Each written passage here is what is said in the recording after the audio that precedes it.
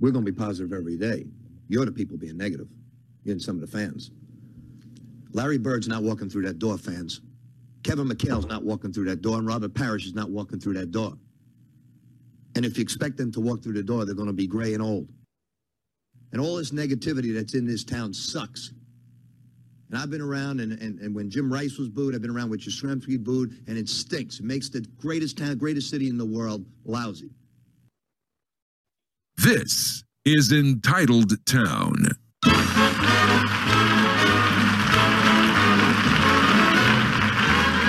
Thank you, Orchestra. Thank you, Al. Welcome to Entitled Town.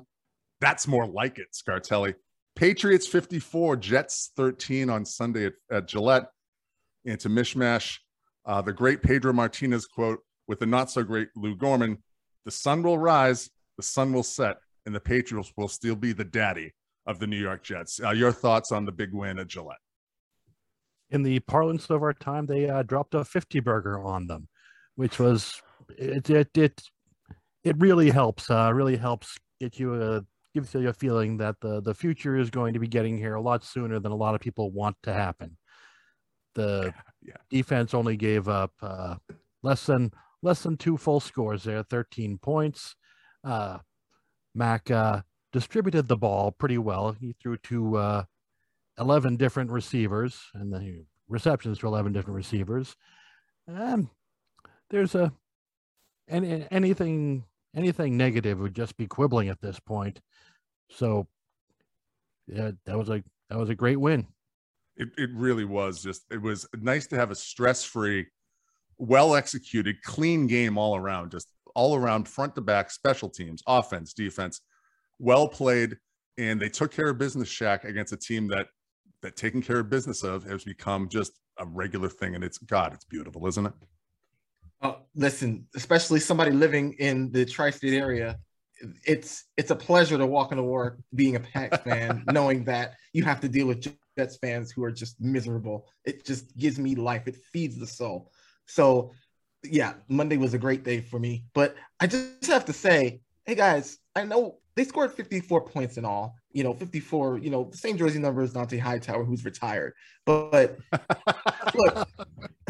look, that was expected, okay? It was expected for them to score 54 points. I mean, I know they haven't done that.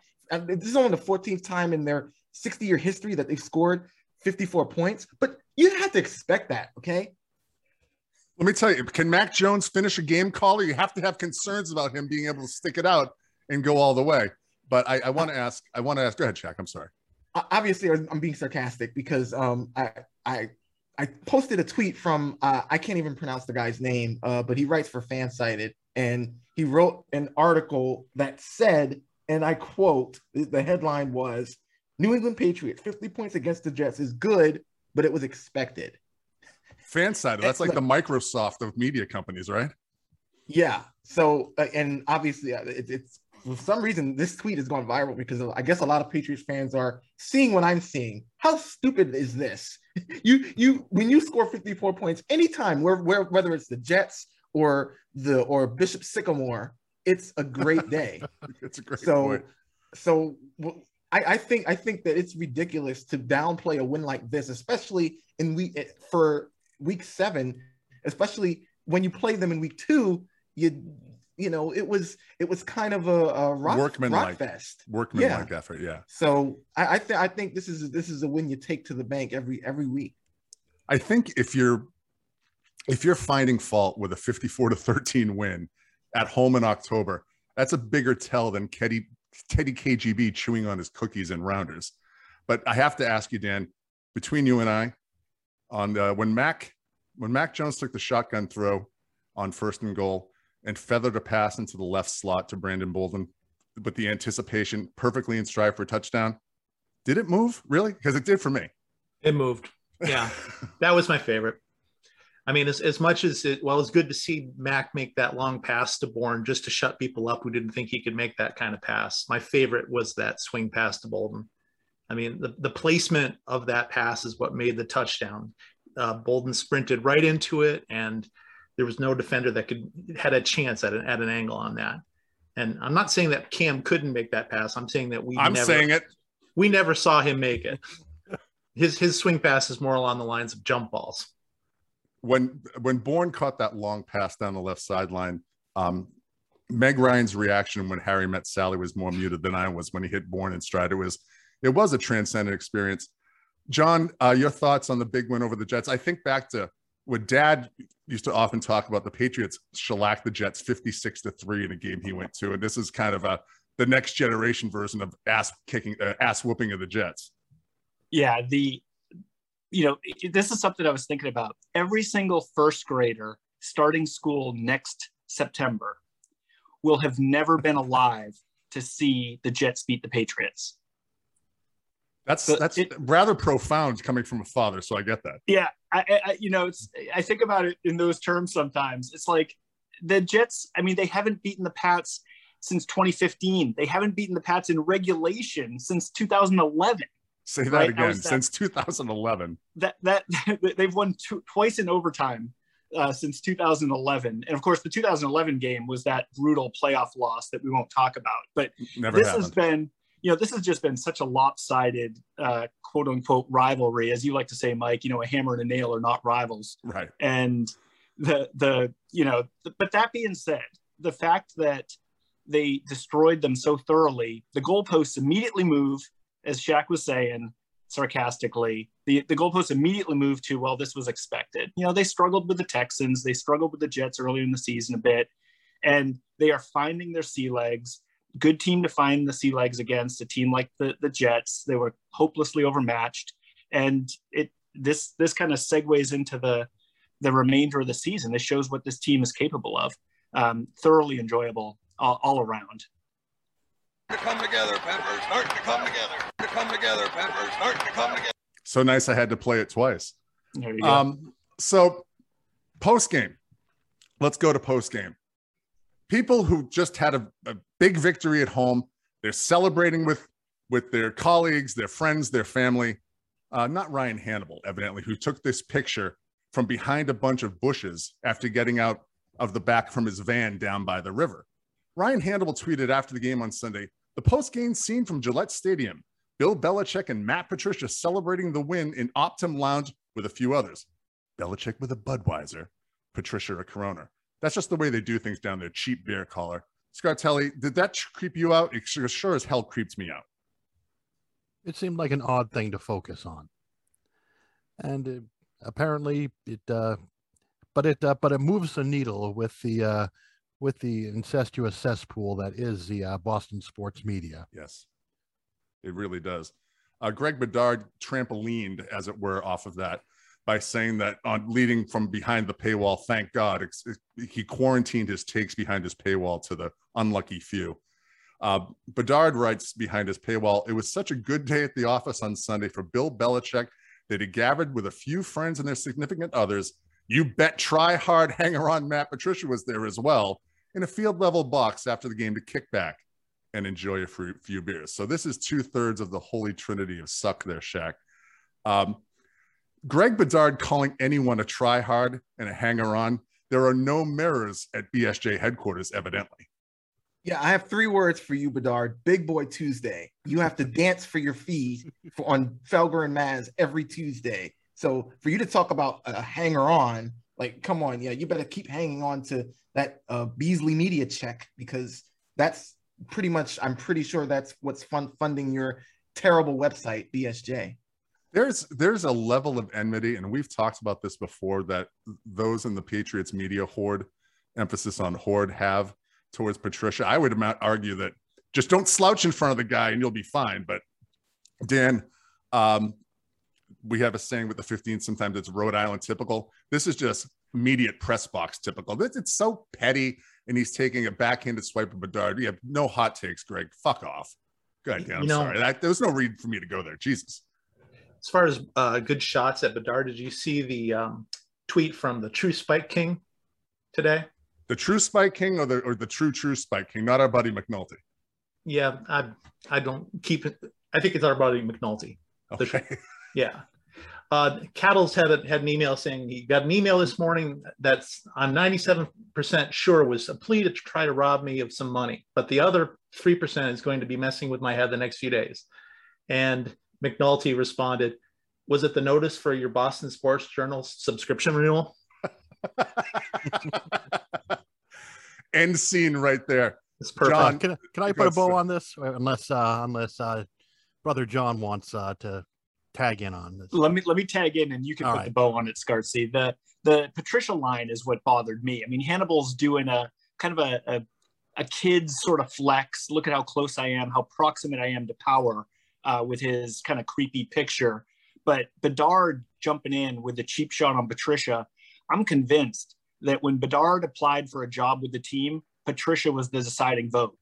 And he'll never let him forget it. He's going to be gunning for him the rest of his life. The personal nature of that sort of attack, it's clear that Patricia treats Bedard the way Bedard ought to be treated, and it just, you know, he's gonna strike out on Twitter the way he did. Scartzy. Try hard, hanger on, greater sign, recruited walk on. Well played. Well played. God, a recruited walk-on is the most convoluted lie in the history of convoluted lies. And the man has a history of convoluted lies. Hey, in a market where D1 tennis superstar is trumped by recruited walk-on, it says something about this market. I smell poll question, Scartelli, maybe junk drawer item. Maybe. Shaq, the absolutely, completely, and totally obnoxious Chris Gasper has been backpedaling at a rate no one's seen since Mike Haynes in his absolute prime regarding his Jag Jones take. The floor is yours, Shaq. Wow, Gasper has had quite a day, and it all started from a tweet from Evan Lazar, friend of the podcast. He basically wrote an article saying that Mac is better than most people think he is, and those are limiting his ceiling to a game manager, so he should probably stop, which I do agree with, because Mac has seemingly progressed every week, and the fruits of that has been, well, we've only saw a taste of that last week, but it's seemingly a good progression. But Gasper, here he comes in parading, you know, like one of those Thanksgiving Day balloons, and he comes into the mentions and is like, well, I like what Kurt Warner said on the podcast of Phil Perry as a barometer. Are they quarterbacks you win with, or are they quarterbacks you win because of, or quarterbacks you win with? The former are much more rather than the latter. And then he says, well, my take is I see his ceiling as being a very good to very good quarterback, and not a great one like a Brady, Breeze, Rodgers, which is only controversial among Patriots fans and some, not all, media members. So basically, he's coming from this as, you know, you peons, you should not listen to anyone else but me. I am the one who should tell you how you should think. You know, forget about Mac Jones. His career is not going to be equal to anyone else, you know, even the greatest quarterbacks of all time. So you should just forget about watching him, forget about rooting for him. And by the way, breaking news, this happened just in the last 30 minutes before we started taping the podcast. He slides into my DMs. Yes, your boy Shaq's DMs. And he just is giving me an Encyclopedia Britannica of responses, unprovoked. I didn't say anything. He just came out right at me, and his response was he copy and pasted a comment saying Rule 1 equals never say never, and he says I agree with. I mean, he just goes on this rant. So I just think and this is what we've talked about on the show a lot. He just cannot stand to be wrong, and I guess that's a commonality among Boston media, is that they can't take the L. They can't say, well, damn, maybe I should readjust my point at the very least. No, he has to be the one on top of the mountain. So Gasper is sliding into Shaq's DMs to ask him to play. Would you like to touch my thesaurus? John, go ahead on Gasper. Well, I mean, Shaq taking one for the team, getting the team, all these DMs. I saw the Lazar thread. I chimed in on it myself. It was it's just, you got to go back through the historical record here on Twitter with the initial Jag Jones comment, and then the comment that was along the lines of, you know, I just know Jag Jones is going to win all these Super Bowls and I'm going to be miserable for the rest of my life because of it. What I think he's, you know, I kind of keep going to he saw the way Bedard got hung with the Gronk take, and the way Gronk, the way Bedard kind of wouldn't take the L, as Shaq said, wouldn't just come out and say, hey, I don't know what I was talking about, it was a stupid take. Instead, Gasper's going to keep talking about how the intern made his picks and he was in Europe at the time. And, what Jag really means is Kirk Cousins. I mean, come on. That Kirk Cousins, the dude's made like tens of millions of dollars in his NFL career. He's had a long career. A Jag is not a guy who is consistently ranked among the highest paid players at the position and arguably, a top 10 player for a number of years. He's just redefining what his initial take was, instead of just kind of either forgetting about it or copping to how wrong he was. It was a ridiculous hot take.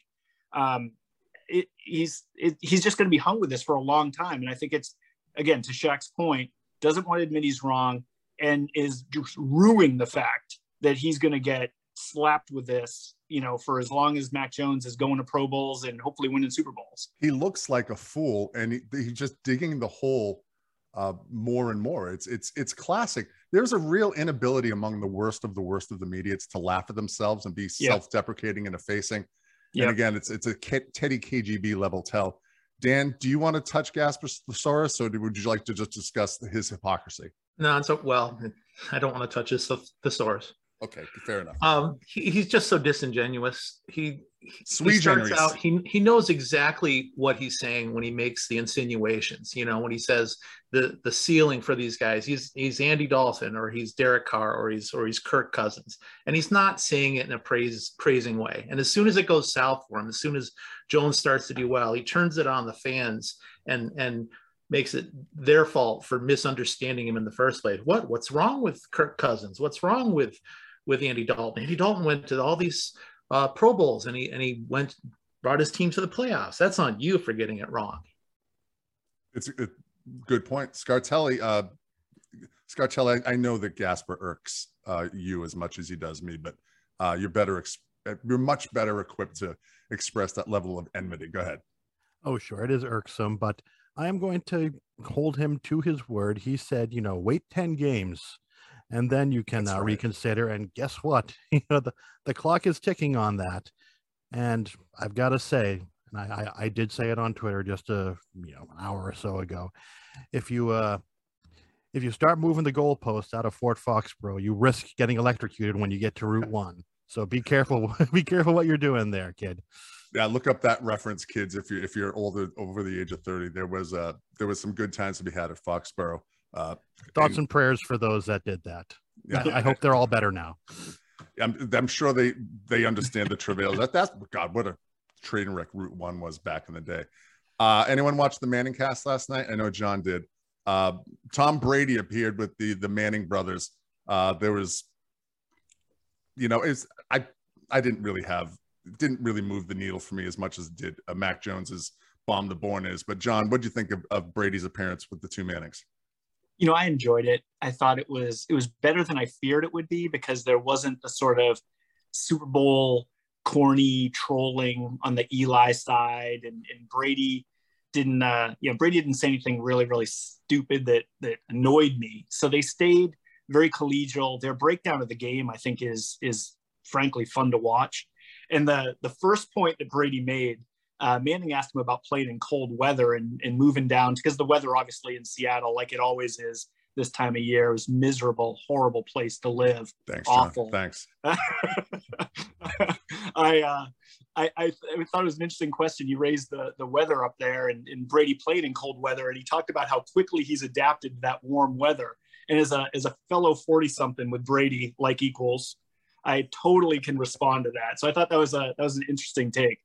The other point he made that I thought was really good, very insightful, I hadn't seen that reported anywhere, is how going to a new team and silent counts with a new offense in last year with no crowds made it a lot easier for him to kind of adapt to a new offense, in that particular situation without having to deal with crowd noise. Because, of course, they were talking about the Seattle crowd noise. I thought that was a really good point and kind of illustrative of what that Manning cast can be. if they kind of stay focused on that sort of discussion. I agree. There were some interesting points that, guys like us who never played the game at anything close to that level get just a glimpse inside the mind of the thought process. Shaq, did you see it? No, my philosophy is hashtag mute all sports on TV, because all these announcers and everything, it drive me up a wall. I'd rather watch without commentary and just watch a plain sports show. I mean, I get the concept. I like and I understand, but I'm sorry, that Manning hate just can't leave my body. Yeah, there's definitely a clave and shake kind of thing going on with me with watching that. I watched the Celtics game, which I'll get to a little bit later in my final thoughts. Scarchi, did you watch the Manning cast at all? Or are you still allergic to all things Mannings? I'm working up a tolerance, but I did not watch it this time. So what can I say? I will let everyone else handle that for the time being. Yeah, like I said, John makes a good point that there were some good insights there. I did not see the parts with Marshawn Lynch.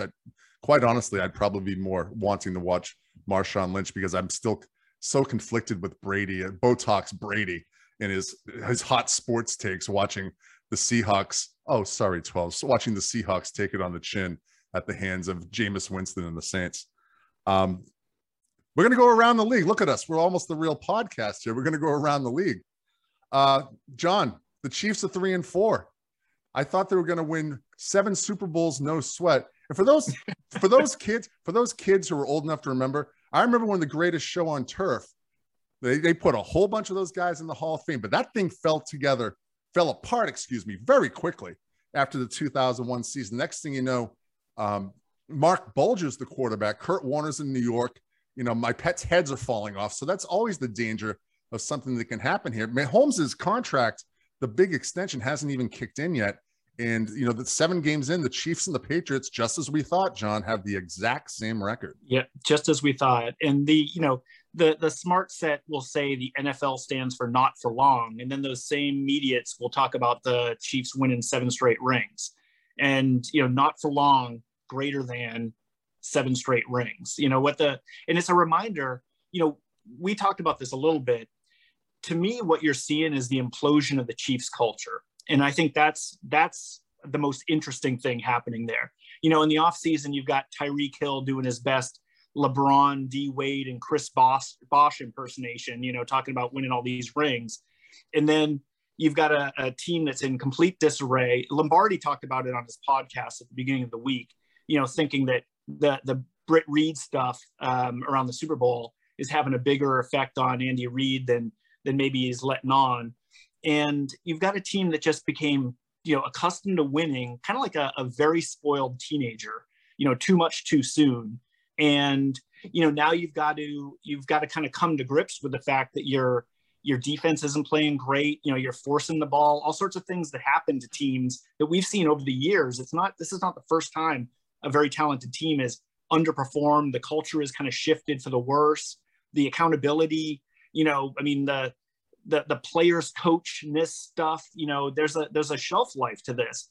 And again, I always think about the way Belichick has been able to manage and control that culture, a winning culture, yes, built on the principles that he's established there for so long. It is so remarkable what he's done. It flies in the face of what anybody else has been able to do in the NFL or really any other sports league, for as long as I've been paying attention. The Chiefs are just regressing to the mean. The league is built to regress you to the mean.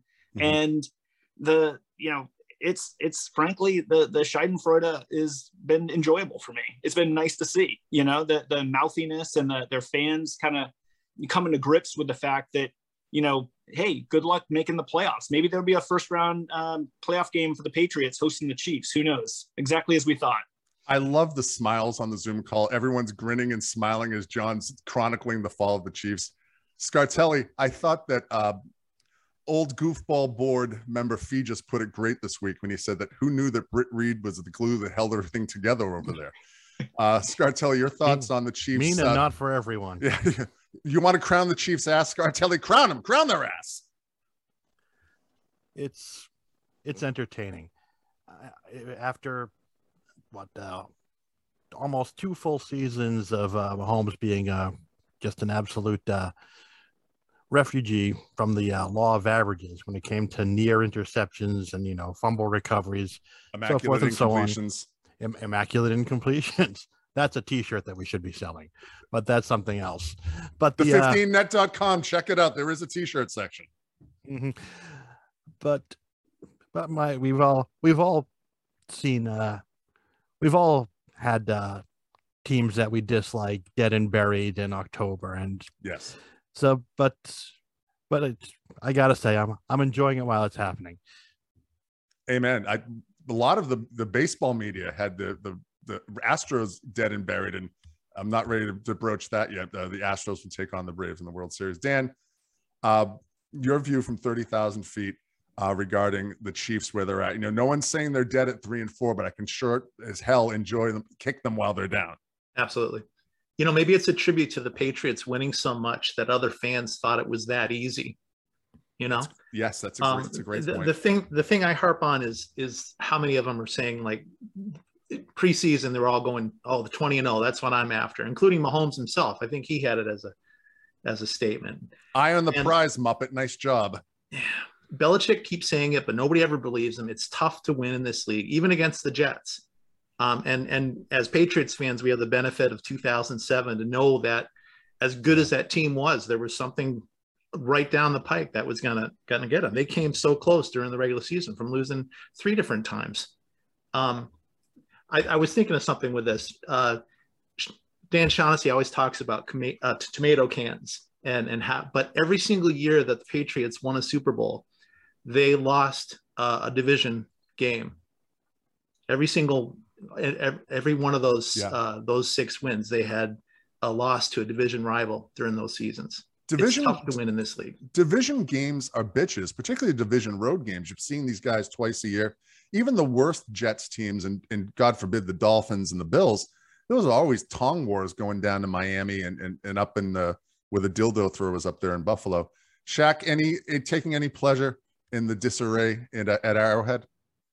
Absolutely, and especially it's to me, it's karma for all of that mess that they did with the Sean Taylor retirement, jersey retirement last week. With Mahomes' his brother being a complete asshole, the stomping on the memorial and all that stuff. That's right. I think it's just, but in all seriousness, Dan took everything I wanted to say. Yes, you were banging your head off your desk. I'm so sorry about that. Go to the blue tent for a concussion protocol. Yes, my head is bleeding right now from nodding so much because it's exactly what I wanted to say. I believe as Patriots fans, not that we're on a pedestal, but I believe that at least on Twitter, we've been trying to tell other fans that this isn't easy. It's not an easy thing to do. The Eagles, when they won their Super Bowl, they were, rejoicing out to the top of the lungs. Even some of the Eagles players were saying, we're going to be the next dynasty. Yes, they were. And so was the coach.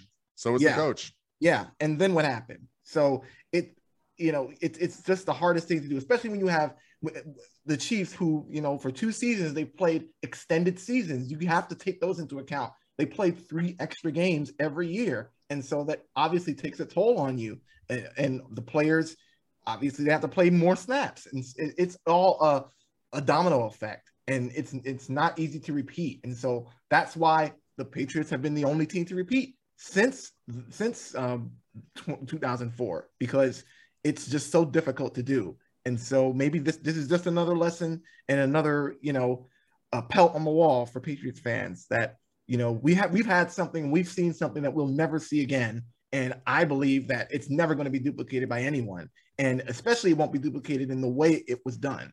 And so, anytime you hear, from the media or the fans, oh, we're the next dynasty, just laugh and say, no, you're not, because the Patriots are the dynasty. They're a definitive dynasty. And I think anyone else they're just struggling to catch up.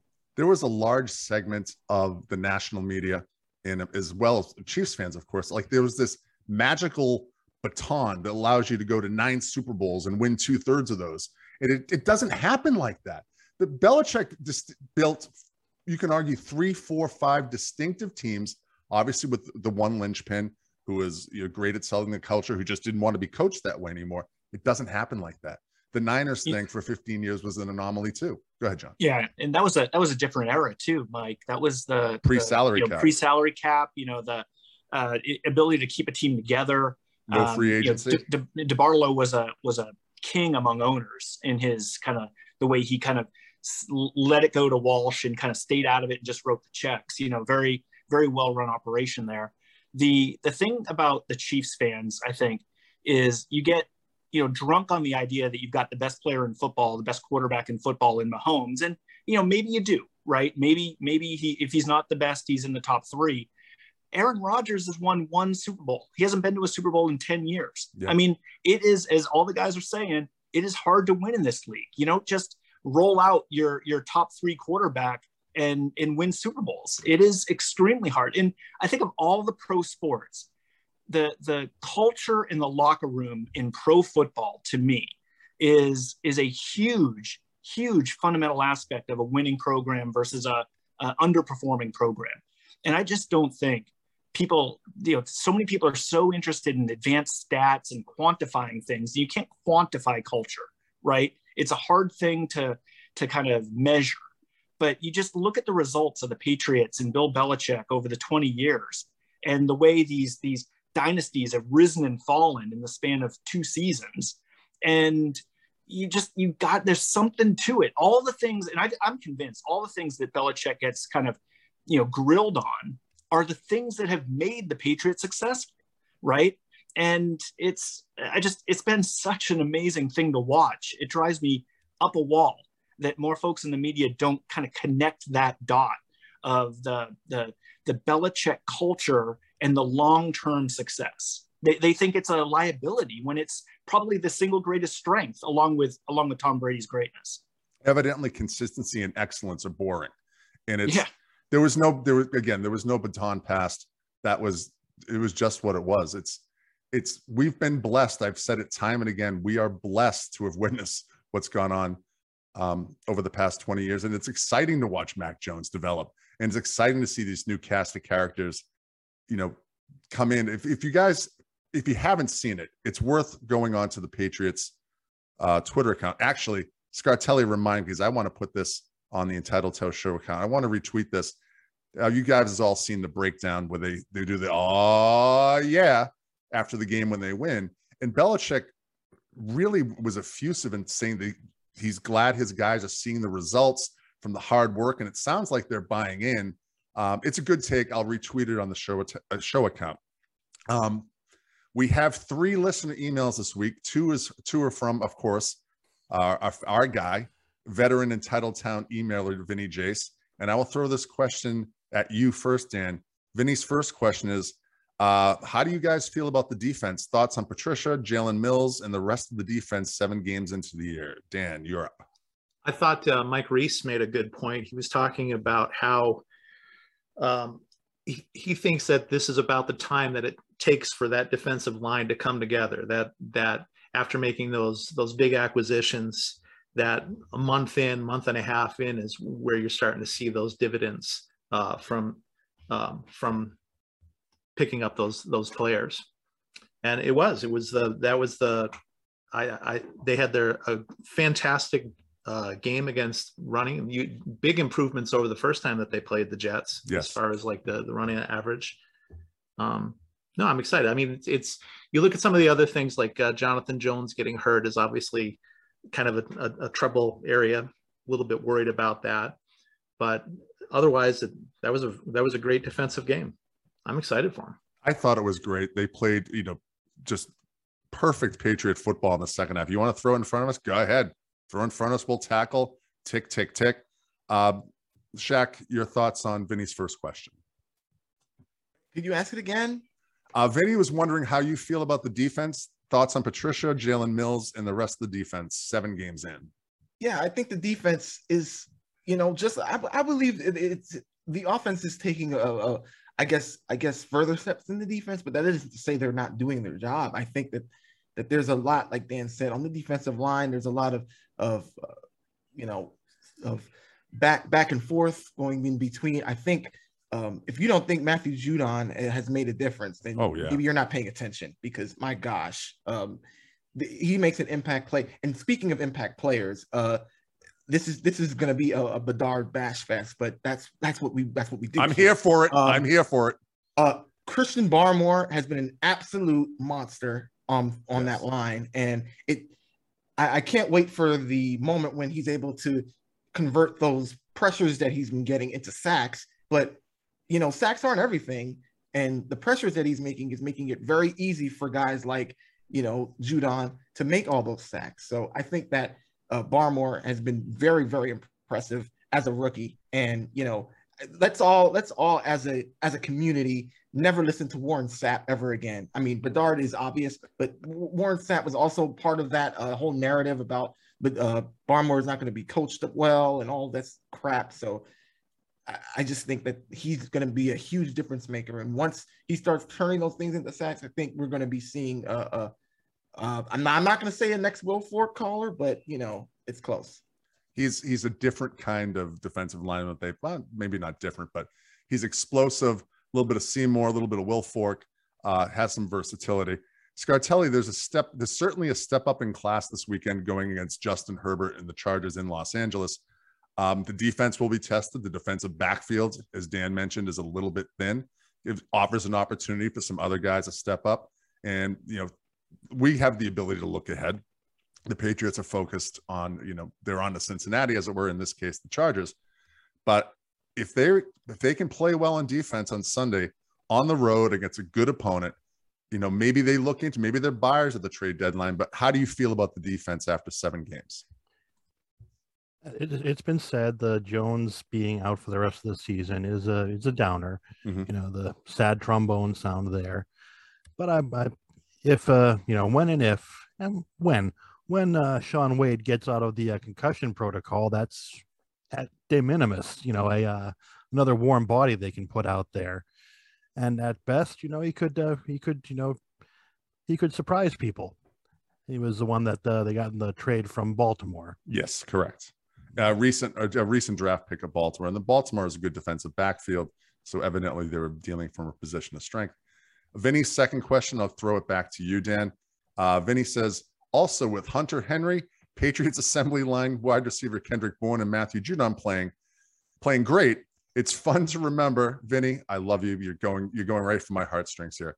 It's fun to remember that Pro Football Focus referred to their signings as, quote, going to target only more evidence advanced, let me try again in English. More advanced analytics in football are beyond useless. John and I want to do a podcast just ripping analytics in football and how it lacks feel, lacks nuance, and it's really just uninformed data for the sake of numbers. But while I go get a cigarette, Dan, your thoughts on Vinny's second email? Was that PFF George that made that? PFF Sam, the standard def Warriors in Cincinnati, yeah. Oh my gosh. My thoughts exactly. They know what they're doing. They had a targeted the free agents that they want, and they went after them, and those investments have paid off. I think that's the message that we get from that. Agreed. Shaq, Hunter Henry, by the way, the dude's a football player. He's a classic tight end. Your thoughts on the tight end? Just swipes at PFF are always going to get read on the air. Well done, Vinny. Go ahead, Shaq. First of all, George is showing himself because he's never been to Target before. And, you can get great stuff at Target. Please sponsor in Titletown, Target. We appreciate you. But, yeah. I have a hookup in Minneapolis. I'll see what I can do. Yeah, he's been totally wrong. My buddy Steve Reisner posted this tweet. Matt Judon, 6.5 sacks, tied for 4th in the league, half a sack less than TJ Watt. Hunter Henry, 4 straight games with a touchdown. Kendrick Bourne, the last 2 weeks, he's had 5 catches, 143 yards, and a touch. And all the other free agents, I mean, who else has performed to that level with their new teams? I can't think of any. I mean, they addressed the way that Belichick has always managed his team is he addresses key problem issues with the team with the best available options at the time.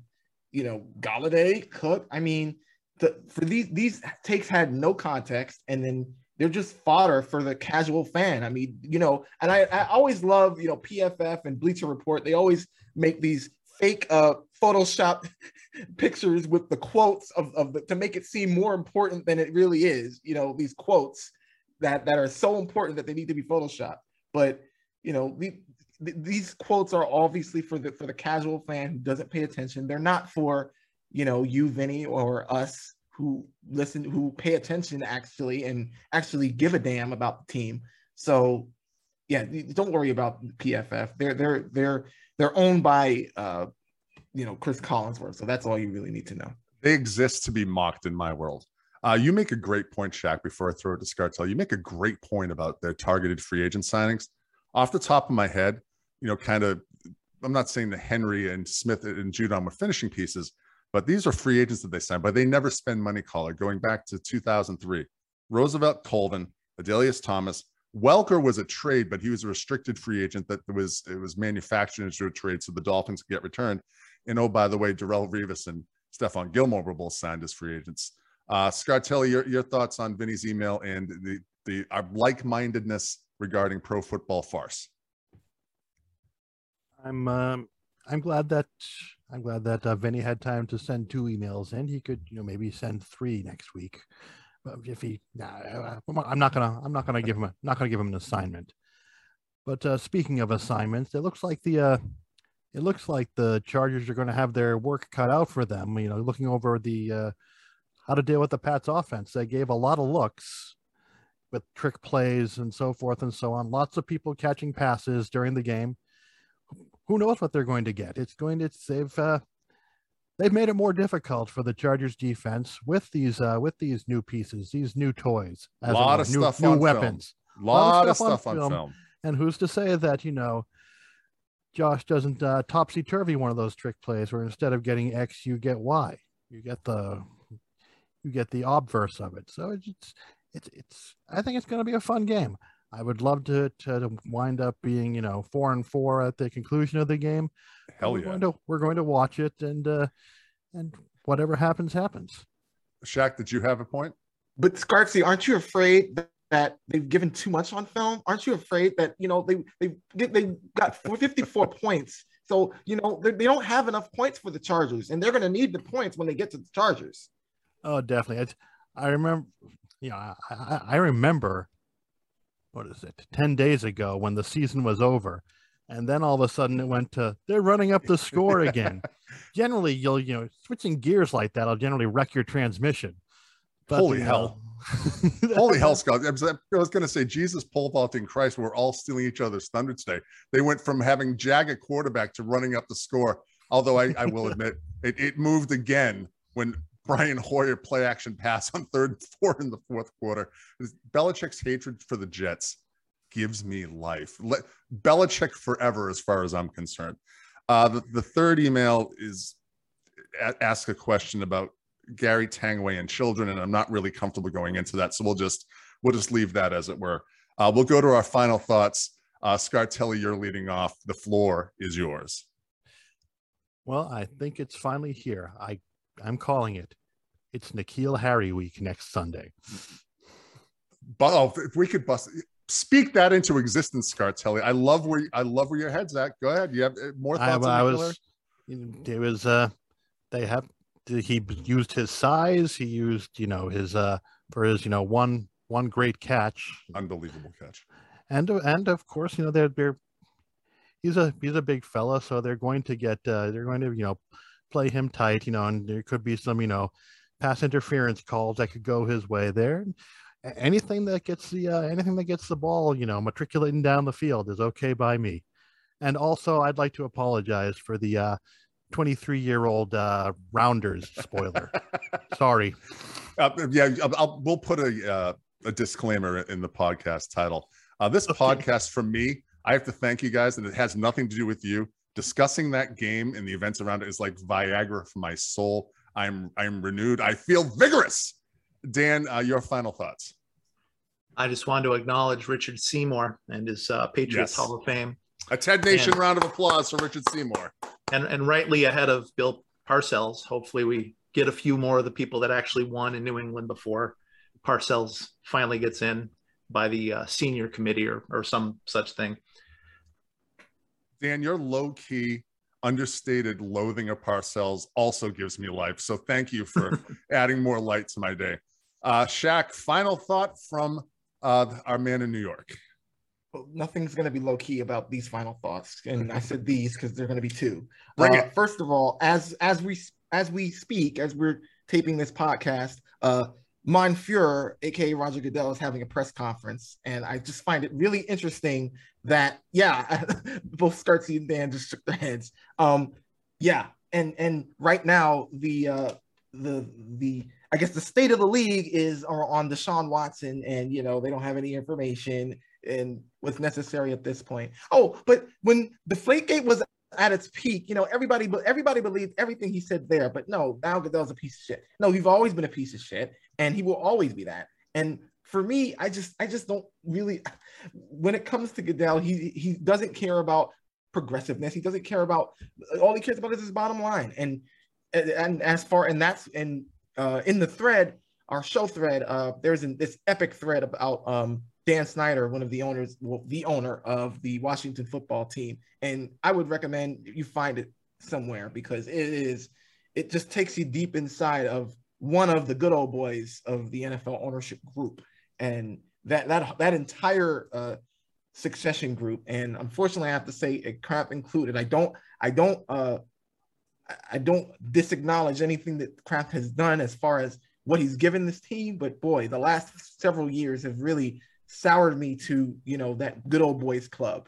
And that's where I stand on that one. And also, I just want to talk to Patriots fans for a little bit. Who would you rather be? Would you rather be a team that's 3-4, that has a rookie quarterback and that has a coach that might sometimes be grumpy to the media? Or would you rather be Dan Campbell, who's 0-7, who is looking like Gaston doing push-ups in front of the camera? And would you rather be, like a Johnny Bravo type of coach who, I'm sure he's a womanizer or something. I don't have any of those facts. But you're just asking the question, caller. I'm just asking the question, caller. Would you rather be the Lions or the Patriots right now? So just put things into perspective.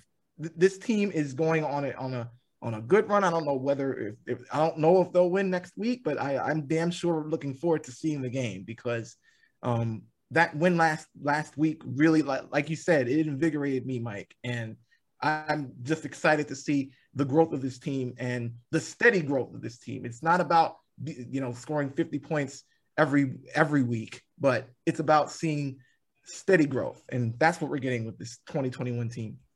Agree 1,000% on that. But I've got to come in here and just to remind Shaq that Michiganders love Oklahoma drill, bro. You know what? I do, John.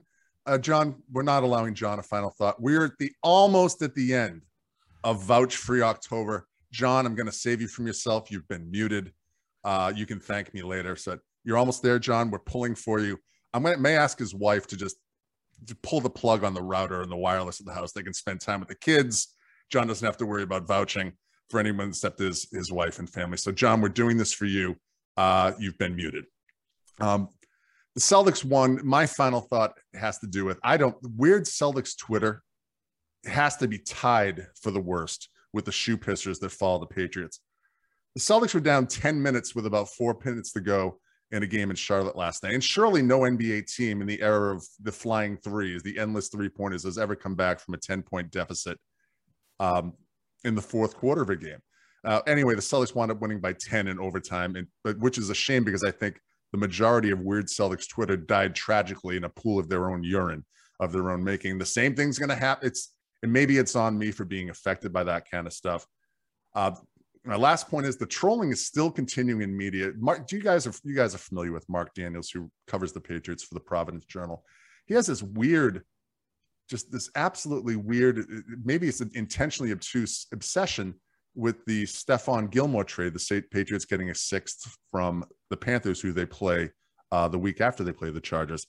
The Jets traded a sixth rounder that could be a fifth rounder based on playing time for Joe Flacco because Zach Wilson is out, and anonymous quarterback Mike White played like anonymous quarterback Mike White in the second half of the game. And he's saying that the Eagles got more from the Flacco than the Patriots received for, never mind. Gilmore wasn't playing for the Patriots without a contract extension. I know it. You know it, Scartelli. The American people know it. the intentionally obtuse and the misleading stuff in the ball. I don't know. I honestly don't know if Mark Daniels is colossally stupid or willfully obtuse. I don't get it. I think the answer is probably yes. Sometimes he's like Ben Volen, only he can tie his own shoes. Are you sure they're not Velcro? I mean, it is Providence, Rhode Island, typical. It could be. It could be. We're going to have to, you have to do a deep dive. Maybe get Hannibal to take some grainy, paparazzi photos of Mark Daniels. I do appreciate his choice of footwear could come into play here. I do think that. Go ahead. I do think that Hannibal has Velcro in his shoes for sure, but that Nextel flip phone sure takes wonderful pictures that he when he shoved Patricia with the Corona and Bill with the Bud, our good friend Bill. It's like he took it using a potato. I don't know about that, but what's the weather like in Seattle there? You know what? It's a Blaho-sized rainfall. Seattle weather forecast. You know what? Mike and Woburn, you win again. It was sunny today, but it's going to rain tomorrow, and I can't hide it. I can't hide the lie. If you watch Monday Night Football, I got wet walking my dog last night. And no, that's not a euphemism because this has been a unusually fueled podcast, a little bit out of the norm. Entitledtown@gmail.com is the show email address, as you know. Thank you, Vinny, for sending some in. We welcome others to send in. It's not a Vinny exclusive segment. Shaq is at Atomic Dog 5150. Dan is at Patriots Daily. Scartelli is at Pat's Scartel. He is also at the15net.com. If you're listening to this on Wednesday, go read the Sports Junk Drawer. It's always a must read. My name is Mike Irons. I am at Ironhead334. As always, thank you for listening. And while you can indeed, well, actually don't respect the art, please don't, but please do turn off your radio. And we're going to stay positive all the way through. And if you think I'm going to succumb to negativity, you're wrong. You got the wrong guy leading this basketball team. And they fake the handoff to Myers, screen to Bolden. He's got the catch. He's got momentum. And Bolden has a touchdown. Oh, God. Oh, yes, yes, yes, yes, yes, yes. Oh, yes, yes, yes. Oh, yes, yes, yes, yes, yes, yes. Oh, God. Oh. I'll have what she's having.